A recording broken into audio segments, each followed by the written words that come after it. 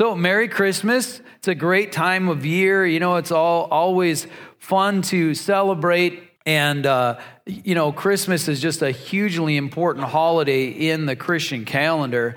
And today, again, we're going to look at some of the Old Testament holidays from the Bible. Christianity, especially in today's world, we've got Advent, which is the Christmas season, and some people do that differently. Some people light candles and do different things. We're going to light all our candles at once on Tuesday, and that'll be the Christmas Eve candlelight service, traditional Christmas Eve service.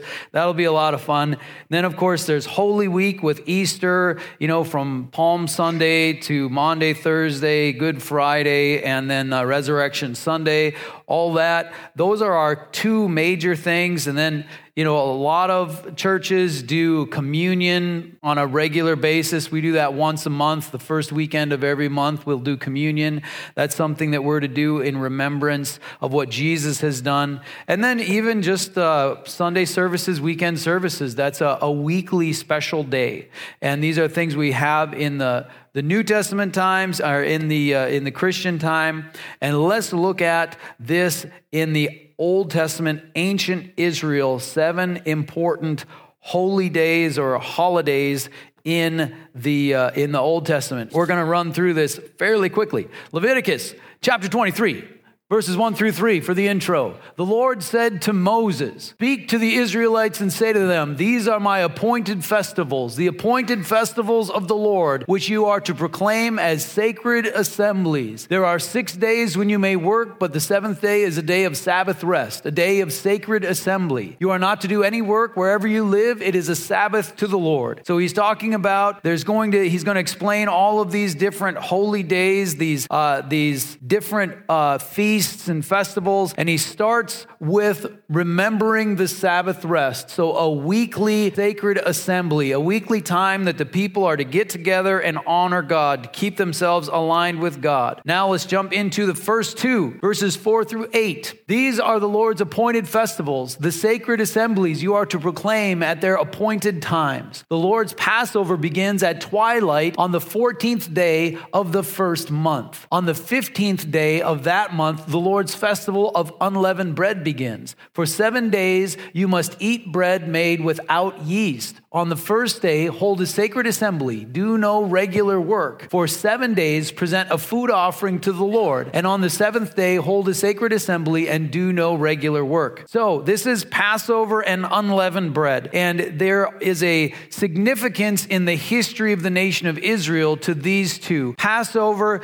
is a remembrance of the plague of the firstborn that allowed the nation of Israel to get out of bondage to Egypt. So if you remember, Moses went to Pharaoh, "Let my people go," and Pharaoh was like, "No," and they went back and forth a bunch of times, and God did a bunch of plagues, and Pharaoh would change his mind, and his heart would be hardened, and they go back and forth. And finally, the last plague, the one that allowed the nation of Israel to break free from bondage in Egypt, was the plague of the firstborn. And that was a plague where the destroying angel would come through and kill the firstborn in every house unless there was a lamb sacrificed and the blood of that lamb was put on the doorposts. Then the destroying angel would pass over that house and no one would die in that home. So the Israelites all put the blood on their doorposts and they were passed over. But everyone in Egypt, from Pharaoh to the slave girl, their firstborn was destroyed that night.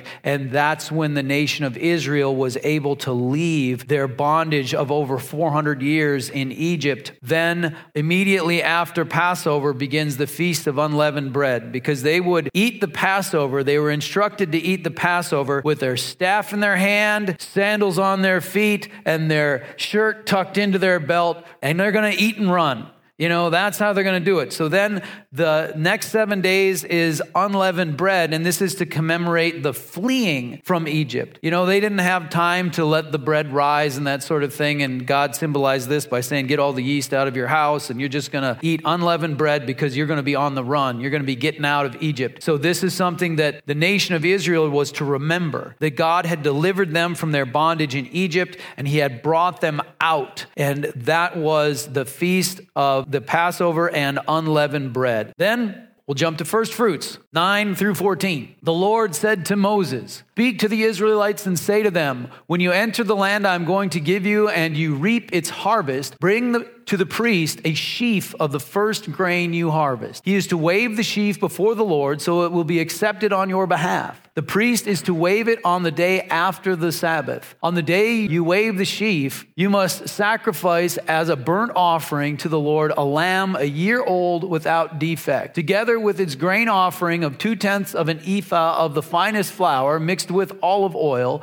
a food offering presented to the Lord, a pleasing aroma, and its drink offering of a quarter of a hin of wine. You must not eat any bread or roasted or new grain until the very day you bring this offering to your God. This is to be a lasting ordinance for the generations to come wherever you live." So we're starting to see a pattern of lasting ordinances for the generations to come. This is something that these festivals and holy days are there to help the nation of Israel remember things and to honor God in the midst of things. And this is the festival of first fruits. And so they would take the first sheaf of grain in the barley harvest in the spring. You know, they're a different climate than we are. They can grow stuff 12 months out of the year in the Holy Land area. And so they would have more than one harvest per year. And this is the spring barley harvest. They would bring the first sheaf to the priest. He'd wave it and they'd go do all those offerings and all the things that are described there. But they weren't able to eat anything of the harvest until after they had done that. So they needed to honor God with the first fruits of their harvest. That's the first fruits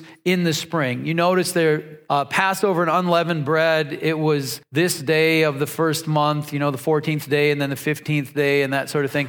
This one doesn't have a day. It's just whenever the harvest is ready. When the harvest is ready, you cut it, you wait till the day after the Sabbath, and then you do the first fruits, a holy day. Then, 15 through 22, we have the Feast of Weeks, or Pentecost. From the day after the Sabbath, the day you brought the sheaf of the wave offering, count off 7 full weeks. Count off 50 days up to the day after the 7th Sabbath, and then present an offering of new grain to the Lord. From wherever you live, bring 2 loaves made of 2/10 of an ephah of the finest flour, baked with yeast, as a wave offering of first fruits to the Lord. Present with this bread 7 male lambs, each a year old and without defect, 1 young bull and 2 rams. They will be a burnt offering to the Lord, together with their grain offerings and drink offerings, a food offering, an aroma pleasing to the Lord. Then sacrifice 1 male goat for a sin offering and 2 lambs, each a year old, for a fellowship offering. The priest is to wave the 2 lambs before the Lord as a wave offering, together with the bread of the first fruit. They are a sacred offering to the Lord for the priest. On that same day, you are to proclaim a sacred assembly and do no regular work. This is to be a lasting ordinance for the generations to come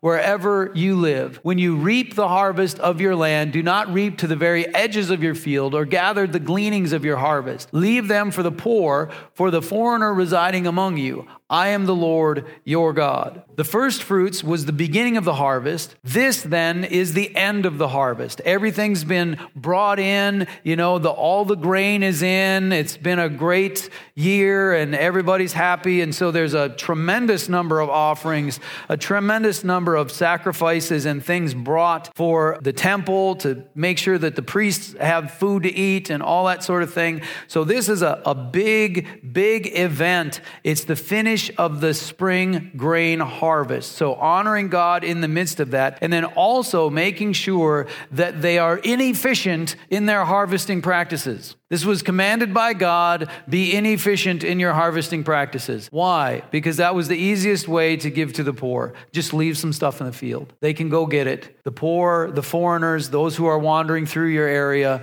let them have something they can go get. So don't cut to the edge and just hit it once, and whatever's left over, you leave for other people. This is the Feast of Weeks, or Pentecost. Again, a lasting ordinance, something that's there to help the people be aligned with God, to remember. Then we jump to verse 23, the Feast of Trumpets. The Lord said to Moses, say to the Israelites, on the first day of the 7th month, you are to have a day of Sabbath rest, a sacred assembly, commemorated with trumpet blasts. Do no regular work, but present a food offering to the Lord. So, not a whole lot of information on that one. On this particular day in the 7th month, blow a bunch of trumpets and it's going to be great. What does that mean? It's the seventh month, and doing research on this, it's complicated stuff. There's stuff that's very kind of confusing and hard to figure out with this, because in modern day Israel, this is the new year. And here it says it's the seventh month. And so a lot of people think, well, the Feast of Trumpets is the New Year festival. But in ancient Israel, they had more than one new year, apparently. There was the ecclesiastical new year, which started about the 1st of April. As you notice, Passover was 14th day of the first month, and that was the Passover. That's in the spring, around the beginning of April, because it's a solar/lunar calendar, very complicated stuff. Here we see it's the seventh month, and so a lot of people think this is the new year, but it's the new civic year. It's not the new ecclesiastical year. It's not the new church year. It's the new civil year. Kind of like how we might have the calendar year and then you've got your fiscal year. Those are different things. They had like 4 of those. And it's very complicated when you're trying to figure all this stuff out. I'm not sure if this is a New Year festival or that sort of a thing. At this time of year, there is another harvest that's coming. There's a second harvest towards the fall, different fruits and different things like that. Again, very different climate than what we've got. Anyway, one thing that I noticed about trumpets, so I'm looking up in the Old Testament, what's the deal with trumpets? Why would they blow trumpets? And here's the big thing that I noticed about trumpets was they would blow trumpets basically to get God's attention. They would say, we're going into war, and they would blow trumpets to say, God, you got to help us out here. We're going into battle. And they'd blow trumpets. There were different offerings where they were required to blow trumpets before they made the sacrifice. Basically to say, hey, Lord, look what we're doing. We're doing a sacrifice in your honor. And so the trumpets were a calling of God to notice and bless what the people were doing. And I think that has to be involved here in the Feast of Trumpets. It's a time of acknowledging God and inviting God's presence. And then that leads us into the next holy day, which is the Day of Atonement. So let's keep reading, starting in verse 26 to 32. The Lord said to Moses, the 10th day of this 7th month is the Day of Atonement. Hold a sacred assembly and deny yourselves. That means to fast. So they're going to hold a sacred assembly and fast. Instead of a feast, this is a fast. And present a food offering to the Lord. So they don't get to eat, but they have to present a food offering to the Lord. Do not do any work on that day, because it is the Day of Atonement, when atonement is made for you before the Lord your God. So this is the time of atonement for sins. They were to repent before God and to make atonement. So let's keep reading this. Those who do not deny themselves on that day must be cut off from their people. So if you don't fast that day, you lose your citizenship. I will destroy from among their people anyone who does any work on that day. You shall do no work at all. This is to be a lasting ordinance for the generations to come, wherever you live. It is a day of Sabbath rest for you, and you must deny yourselves. From the evening of the 9th day of the month until the following evening, you are to observe your Sabbath.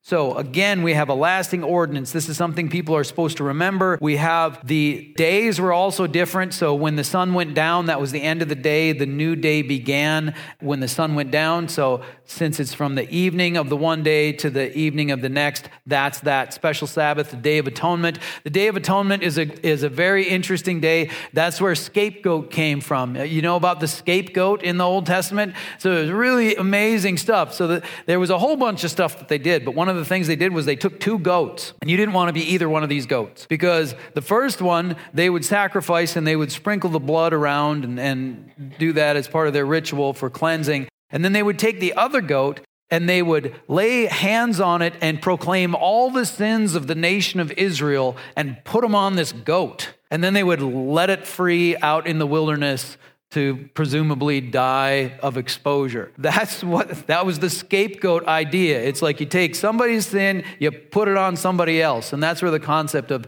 scapegoat in our culture comes from. Somebody that we're just going to blame for everybody else's problems as a scapegoat. So that's from this Day of Atonement. And this was a time required fasting, a time of humbling yourself before God, a day of atonement. And then we get to the last one, verse 33. The Lord said to Moses, say to the Israelites, on the 15th day of the 7th month, the Lord's festival of tabernacles begins, and it lasts for 7 days. The first day is a sacred assembly. Do no regular work. For 7 days, present food offerings to the Lord, and on the 8th day, hold a sacred assembly and present a food offering to the Lord. It is the closing special assembly. Do no regular work. These are the Lord's appointed festivals, which you are to proclaim as sacred assemblies for bringing food offerings to the Lord. The burnt offerings and grain offerings, sacrifices and drink offerings required for each day. These offerings are in addition to those for the Lord's Sabbaths and in addition to your gifts and whatever you have vowed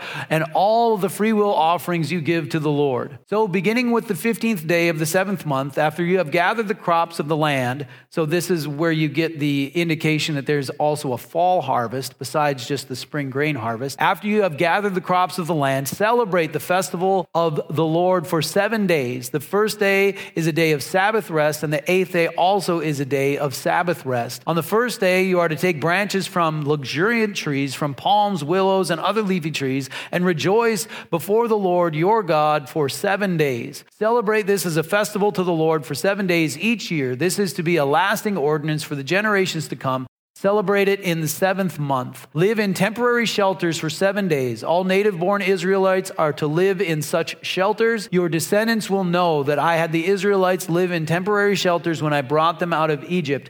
I am the Lord your God. So Moses announced to the Israelites the appointed festivals of the Lord. That's a lot of stuff, right? Isn't that a bunch of details? And it's amazing. What do we do with that? I just want to cover a few basic ideas. Let's make this generalizable so that we can do something with it. The first thing that this chapter really shows us is that God wants us to commemorate and honor Him and remember important events, from historical events like Passover and then the wandering in the desert, which is the Feast of Tabernacles or booths. It's where they had the temporary shelters to signify the 40 years of wandering in the desert in the temporary shelters. Remember these historical events and that God brought you through. And then honor God at the harvest times and these sorts of things. Honor God when things are going well. So these are designed to commemorate important events and celebrate. So they're lasting ordinances, things we're supposed to continue. Just like in the New Testament and the Christian holidays, Christmas, we want to remember that Jesus came, that He showed up here to change the way this world worked. We want to remember the crucifixion and the resurrection at Easter time. We want to remember what Jesus has done for us at communion. We want to celebrate who God is and what He's done for us and learn about Him on our weekend services. So these were about commemorating important events and honoring God in different ways on a regular basis so we don't fade away from God. Then you notice there was a tremendous number of offerings that were designated at these special times. So there was the offerings for the regular Sabbaths and free will offerings, plus all these different offerings at all these different festivals and different times. And so it's just an amazingly detailed bunch of different offerings. So people were designated to give at these festivals. And then the other kind of big thing is it talked about bringing the people together. These were sacred assemblies. People were to come together and recognize that they're part of something bigger than themselves. They're part of the nation of Israel that God has blessed. And look, there's all of us. And at some of these different festivals, they could do them wherever they lived, but other ones, they had to come to Jerusalem. That was after Leviticus because they didn't know where the holy city would be at that time. But then once it was designated, they knew where to go, and they would come from all over to Jerusalem to celebrate together. That's an important part of these holy holidays, is bringing the people together in a great assembly so that they can see that they belong to something and they can just be part of that. And I think that's part of what we get as well. There's some interesting things that we're going to cover next week about Leviticus chapter 23. And you may have noticed that Passover is also in the New Testament. And we have a Passover lamb, and Jesus is our Passover lamb. The Apostle Paul talks about the Feast of Unleavened Bread. We also see indications of tying Jesus to the first fruits. And then, of course, something rather important happened on the day of Pentecost in the New Testament. And so we see how God has aligned certain things with these festivals. And then the fall ones are things that are designated to align with things that have yet to come. So with those fall ones, with the Feast of Trumpets, the Day of Atonement, and then the Feast of Tabernacles, those are things that are yet to come. So we'll talk about that and God's grand master plan for history next week. It'll be interesting stuff. But let's continue. How well do you think the Israelites observed these holy days? Think they did a pretty good job? You know, because they seem to be rather detail-oriented people.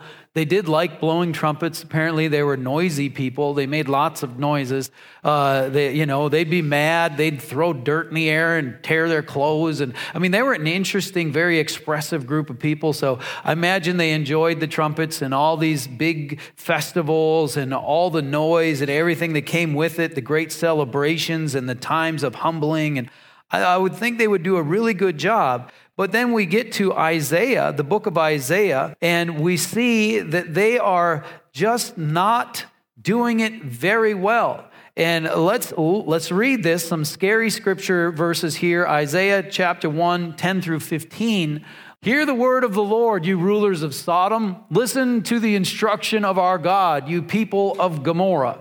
Is this written to Sodom and Gomorrah? No, this is written to Israel. What's happening here? That's what God is doing through Isaiah to the nation of Israel. He's calling them Sodom and Gomorrah, even though they're not Sodom and Gomorrah. He's saying, hey, you guys are acting wrong. You're messing this all up. And so he's basically insulting them in this, seemingly passive-aggressive way. And it's really, really interesting. So that's what's going on here. This isn't written to Sodom and Gomorrah. It's written to Israel and calling them out like they're acting like Sodom and Gomorrah. So verse 11, the multitude of your sacrifices, what are they to me, says the Lord? I have more than enough of burnt offerings, of rams, and of the fat of fattened animals. I have no pleasure in the blood of bulls and lambs and goats. When you come to appear before me, who has asked this of you, this trampling of my courts? So who asked this? Didn't God ask this through Moses in Leviticus chapter 23?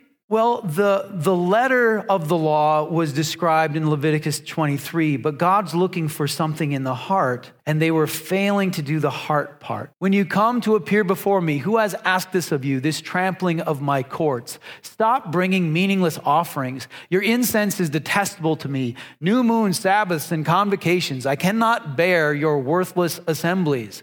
Your new moon feasts and your appointed festivals I hate with all my being. They have become a burden to me. I am weary of bearing them.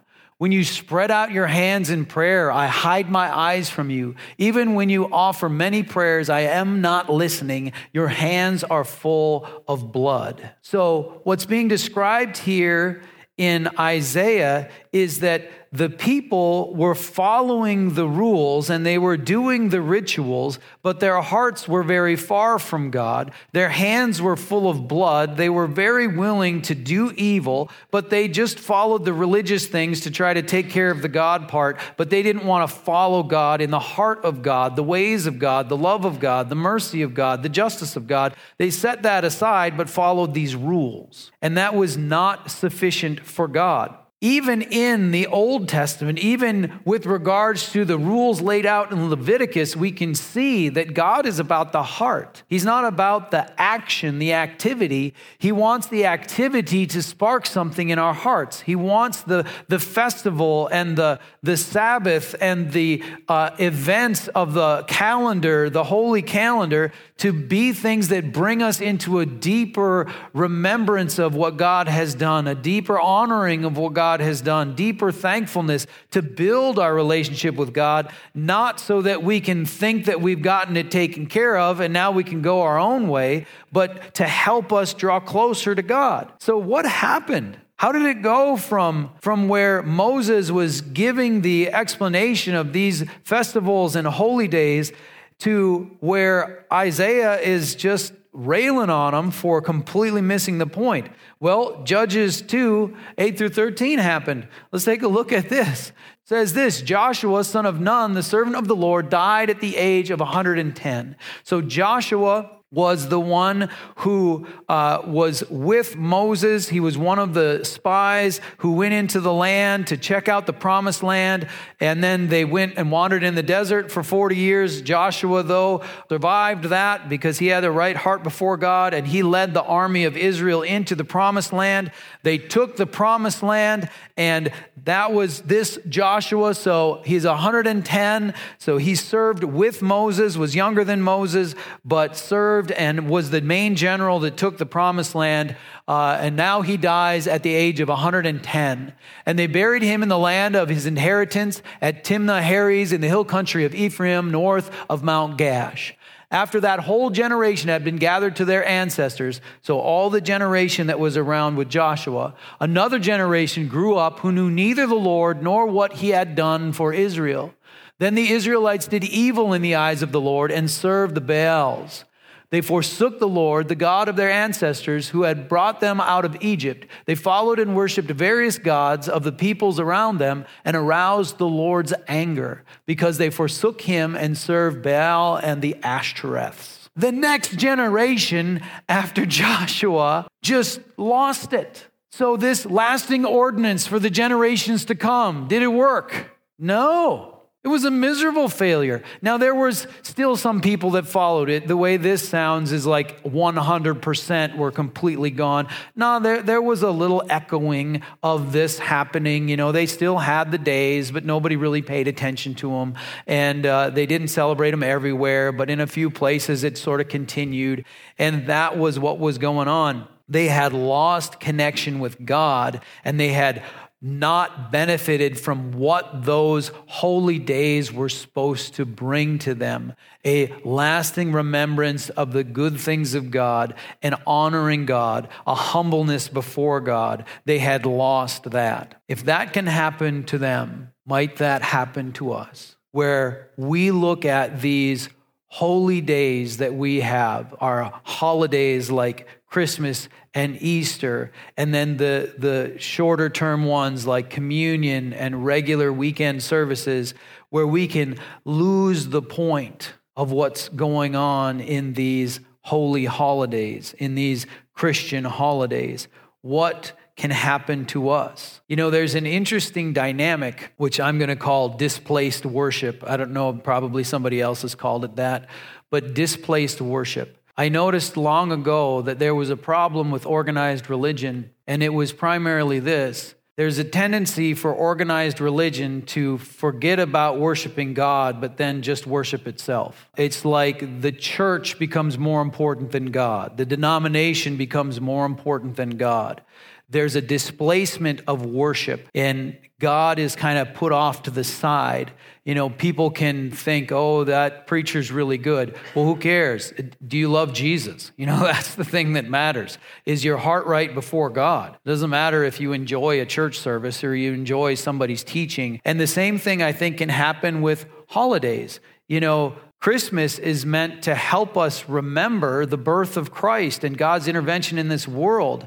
It's not that we are to worship Christmas and just think Christmas is awesome. If we displace our worship off of God and onto the holiday, then we're missing the point. It's just like worship with instruments. It can turn from a way of honoring and worshiping God and drawing us in using music as a tool to bring us closer to God to becoming about the music. It can be a displacement of the worship. And so we need to make sure that we don't slip into a displacement of worship and we start to worship the holiday. We start to set God aside and think that we're doing the right things because we're following the different rules or we're showing up for a Christmas service or an Easter service or things like that. So we need to make sure that we don't fall into the same trap and forget about God while we're running around doing Christian holidays. So we know what God thought as expressed through Isaiah about the holidays and the festivals of ancient Israel. What would you guess God thinks about our Christian holiday observances now? What do you think he thinks? I think there's some of this and some of that. What do you think he thinks about Black Friday? The commercialism and greed that has infiltrated somehow the birth of Christ. What do you think God thinks about Best Christmas Ever and Operation Christmas Child? I think he likes that. There are good things and there are things that aren't good. What about traditional Christmas Eve candlelight services? Well, showing up for one isn't the most important thing, but holding that candle and honoring God in your heart and being brought close to God through that, that's valuable. But you don't get like an attendance check if your heart is far from God. It's about helping us remember who God is and bringing us into that relationship again. So I think in our modern Christian holy days, our holy holidays, that it's a bit of a mixed bag, but it's really up to you. You can make it meaningful or not. You can make it about realigning your heart with God or making grandma happy. You can make it whichever. So it's up to you. So that's what we're going to focus on now, is making sure that we get our heart right with God. One of the things you notice in the scriptures, especially if you're reading in the Old Testament, is there's some harsh stuff in there, but it doesn't just be harsh and then stop. There's harsh and then there's hope. So we just read all this scary stuff from Isaiah about how the Lord hates their festivals and he calls it trampling the courts and all this stuff. But then the next verse 16 of Isaiah, 16 through 18, we see the turn. Wash and make yourselves clean. Take your evil deeds out of my sight. Stop doing wrong. Learn to do right. Seek justice. Defend the oppressed. Take up the cause of the fatherless. Plead the case of the widow. So here we see the heart of God in the midst of it. It's not about making sure that you follow all those rules and you live in a tent for 7 days. And I mean, that's good. That's doing what is said. But he wants us to seek justice, to defend people who can't defend themselves, to take up the cause of those who are hurting and who don't have opportunity. The culture, the fatherless and the widow. In our culture, it can include the fatherless and the widow, but it also can include other people as well. So we see the heart of God in the midst of it. And then verse 18, come now, let us settle the matter, says the Lord. Though your sins are like scarlet, they shall be made white as snow. Though they are red as crimson, they shall be like wool. So here we have an obvious foreshadowing of the cross, showing that God isn't interested in making sure that we are punished and shamed for our sins, but his desire is that we turn and remember him. We turn and honor him. Whatever we've seen at this time of year, when there's all these different traditions, we call them traditions, I kind of alluded to it earlier. Some churches have the different candles that they light at different times and all that stuff. And there's all these different things. And one of the things that can be a problem with the holiday season is religion can really take front and center stage, and God can be pushed off to the side. Here's how we do it. Well, who cares how we do it? Do you love Jesus? Are you realigning yourself with God? Are you making a conscious effort to remember that God sent his Son so that whosoever believed in him would not perish, but have everlasting life? Are we making this about God? So let's look in our hearts and let's make sure that we are aligning ourselves, not just with holidays or holy days or different traditions, but we're aligning ourselves to God. Let's remember what that baby in a manger means. Let's gather together as believers. Let's take our place and belong and realign ourselves with God. So we're going to pray. I want to pray for all of us that we wouldn't fall into the same mistake that those who were supposed to follow the festivals of Leviticus 23, we wouldn't lose the point, but that we would keep it. And I hope that you can remember that sermon where you heard all of Leviticus 23, and you can remember that, and every time a special event comes, to not just do the event, but to connect with God. Let's pray. We'll pray together. Heavenly Father, you are so good. Let us not lose sight of you because of holidays or church services or traditions or denominations. You are good. You are glorious. You are wonderful. You are kind. You are loving. You are merciful. You are welcoming and open. And Lord, we honor you for that. And Lord, for all of us, help us to shed our sins and failures. Lord, we're sorry for how we've failed you, how we've failed others, how we've failed ourselves. Lord, help us to be free from the shame of our past so that we can be unhindered into our future.